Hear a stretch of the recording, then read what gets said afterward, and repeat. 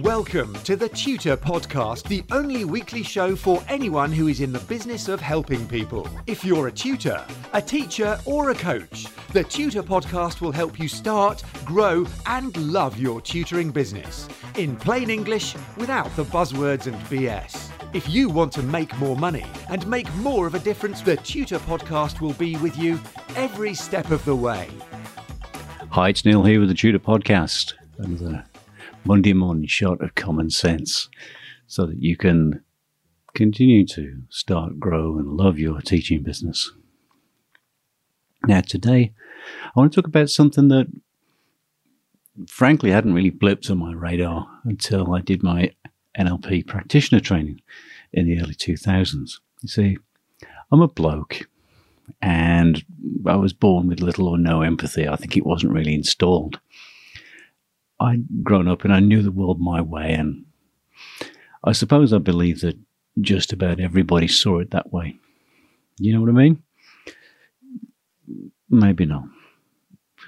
But one of the things that the NLP training did for me was made me realize that communication is vitally important.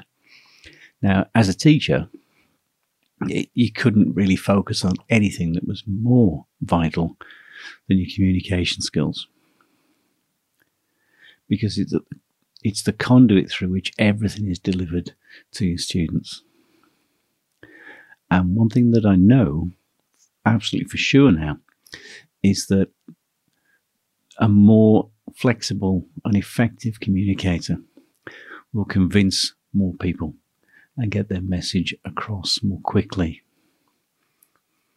So I guess what I'm really talking about here is waking up to the need to tailor the way you communicate to the receiving person, your student. I work with a wide range of ages. I've got kids from age 7 or thereabouts, through teenagers and younger adults, midlifers. You know, it tends to go this way. They want a sports car, a motorbike, girlfriend, or an electric guitar. And I get the electric guitar guys a lot. Then we get the older folks. Now, one of the things I've really learned to do right at the very onset of interacting with students is ask them about their lives to date, particularly with the older people. This is, for me, a bit like intelligence gathering in preparation for a battle ahead of me.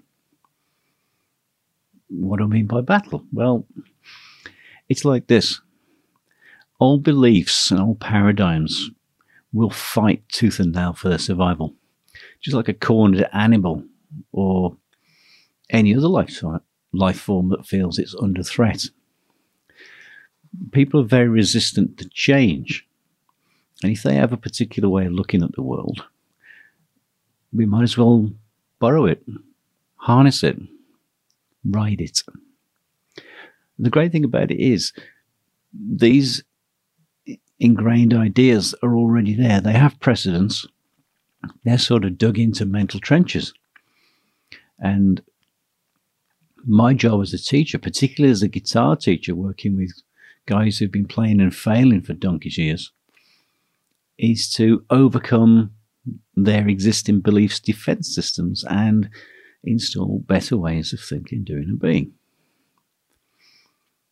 So I always welcome what's there, however harebrained, half-witted, or just plain stupid some of those ideas actually are. I'm going to recruit them, I'm going to borrow them, I'm going to make them allies in the battle. I'm going to turn someone's existing beliefs and experiences into a delivery system onto which I'm going to piggyback the new ideas I want them to pick up from me. It's easy to do that when you install the new idea onto the back of something that's already known, proven, and trusted. You see, the students are already running these programs and they're expert at it. They've had them for years, whether you call them models or paradigms or worldviews, whatever. As a teacher, I find it extremely useful to hijack them and speak in the terms of the existing paradigm. Now, in hypnosis, there's an idea called utilization. And that's really what this is. It's using what's there. In hypnosis, it also incorporates events and circumstances as they occur. So if I'm teaching with a nervous student and a police car goes past or there's a siren outside, I'll usually go, "Hey, the music police." And as the sound of the siren fades away into the distance, we can both relax completely because they don't know we're here. It tends to visibly relax students. So I'm taking the intrusion of a noise as being a reinforcement of an idea. It's kind of like an army that's enlisting the help of local resistance fighters who know the territory, the shortcuts, the opportunities. Whatever is already in the student's mind is going to be useful to us. Now, particularly in older people, a lot of their beliefs will come from their work history. With kids that relate to families. With teenagers, they tend to be flipping and flopping from one place to another. So keep listening as they gradually reveal who they currently are. They're going through all sorts of contingent personality states. So we got to be prepared for rapid changes. So the maxim is really listen, listen, listen. It's a peculiar thing for me as a guitar teacher that the easiest people to teach are engineers and accountants. The engineers are easy because once I found out they're an engineer, I give them lots of engineering concepts to work with, like mechanics, leverage, moving mass, mathematical constants, that sort of thing. And that applies directly to the guitar and pretty much to any musical system. With the accountants, you can tell them that the guitar is a pattern-based system. So if they learn one scale pattern, it's possible to copy and paste it somewhere else on the neck. And they love that because they work with spreadsheets all day. With little kids, I'll describe a movable shape chord like a bar chord, which is a guitar element, something that we use all the time, as a family of notes that always travel together. And they all sit in their own little seats on the fretboard, just like they do in the car. And it's easy to get ideas across when you're latching onto something that's already known and understood by the student. And you can really enjoy yourself with this. You can make up all sorts of crazy stuff. So the battle that sometimes you might have to fight can become a dance. I'm a big fan of Sun Tzu's book, The Art of War, in which he states the greatest victory is the one which requires no battle. It's much easier to recruit an enemy or a competing idea into your camp, harness it and have it work for you forever. So guys, listen to what your students say. Pay attention. Find out a little about their daily lives, what they do. Figure out how they think and who they believe themselves to be. In Grigory Rypor's excellent book called Red Gold, which is an expose of the sports psychology tricks used by the Russian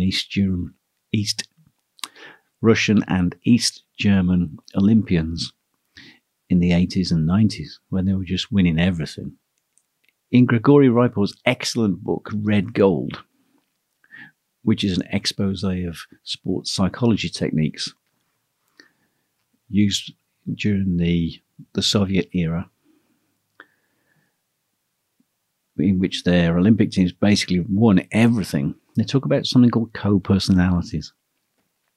And this is also part of it, because you've got to find out who people believe themselves to be and try and speak in terms they will understand. I'm listening really close to people most of the time. I want to find out if they talk in pictures, visual terms, whether they talk in terms of sound or kinesthetics, which is movement. So with the visual people, I'll say, how does that look? With the audio guys, how does that sound? With the kinesthetics, I'll say, how does that feel? Or how does that grab you? with the olfactory guys, with the smell-based guys, I'll ask them if they can sniff out the answer. And the people who think and occasionally talk in gustatory terms, which is all about taste, I might ask them to get a sound that's as smooth as chocolate.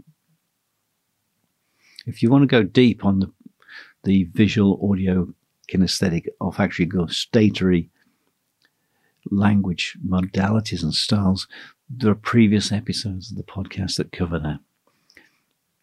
Now, it's worth going into depth on that because over the last 2 decades, with increased use of NLP concepts about language and really focusing on my listening skills, I've had many realizations. One of the big ones is just how amazing most people actually are, how fascinating their lives are. And believe me, I've learned a boatload from them, from ideas I've asked them about, from their disciplines and their lives. If I've demonstrated some overlap and I know a little about what they do on a day-to-day basis, they see me as being more widely read and more valid. How spooky is that? And overall, this has really led to the growth of my own thinking. It's, I think, refined my delivery as a teacher, and it's certainly made me a better teacher.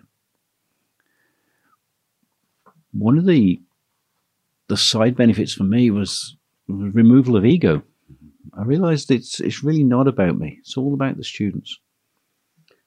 My job is to empty everything I know out and inject it into my students through the channels that are appropriate for that student. There's no point in me trying to force things into the wrong channel because the student can't receive that.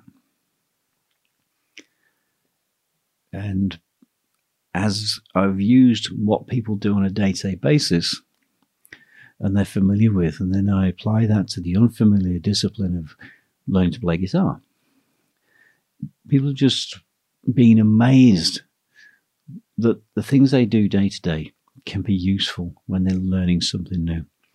That's what I mean by utilization, guys. The rules don't change across different disciplines. The principles remain the same. They just get implemented differently. So it's not too scary. It's not so abstract and unfamiliar. So people can learn faster. And that makes me and you a better teacher if we're able to do that. Now, most of all, I've almost, well, not quite, got a handle on how other people see the world. Although there are a couple of fantastic exceptions I'll probably never figure out as long as I live. By listening to the way they talk, the way they think, and making time to discover who they are, I've been able to interact better with just about everybody around me. As an individual, as a business person, as a tutor. Walk a mile in their shoes. Listen to what they do. Use it. It's not manipulative, it's just more effective communication. So if you're not yet a master of utilization and a flexible communicator, I really recommend you incorporate it into your teaching bag of tricks, because it doesn't just make teaching better. It makes life better. Have a go. Let me know how you get on. I'm here to learn. I'm here to listen, not just to talk. Let me know how any of this impacts on you, your experience and your teaching business.